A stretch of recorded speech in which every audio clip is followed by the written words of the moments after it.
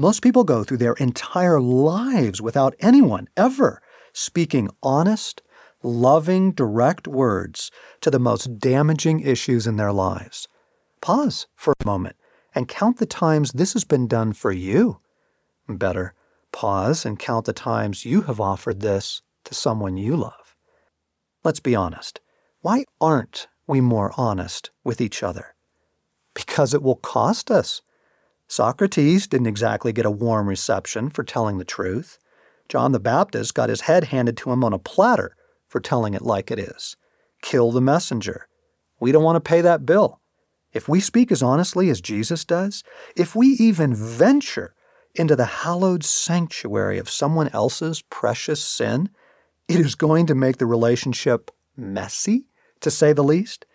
Why won't you tell your mother-in-law that she is a fearful, controlling woman? Why won't you tell your pastor that his children hate him, hate his sanctified hypocrisy? Why won't you tell your best friend that most of the time they are selfish and self-centered and that you carry all the burden of maintaining the relationship? We're cowards. That's why. As I push a little more deeply into my own motives, I realize I just don't care enough.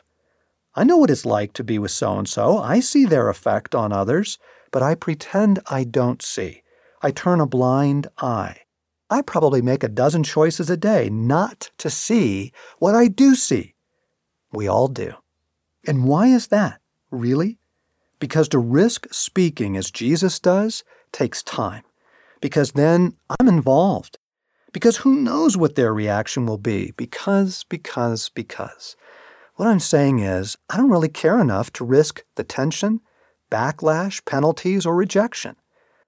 And so our collective silence, carefully justified as being polite or not wanting to be judgmental or whatever, our silence dooms each of us to remain that hardened Pharisee or controlling Martha for the rest of our lives.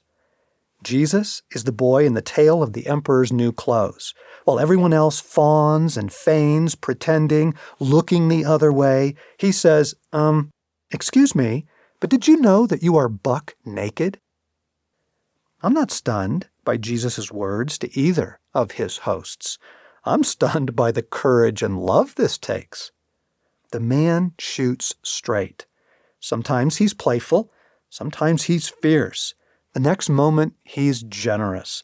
This is the beauty of his disruptive honesty.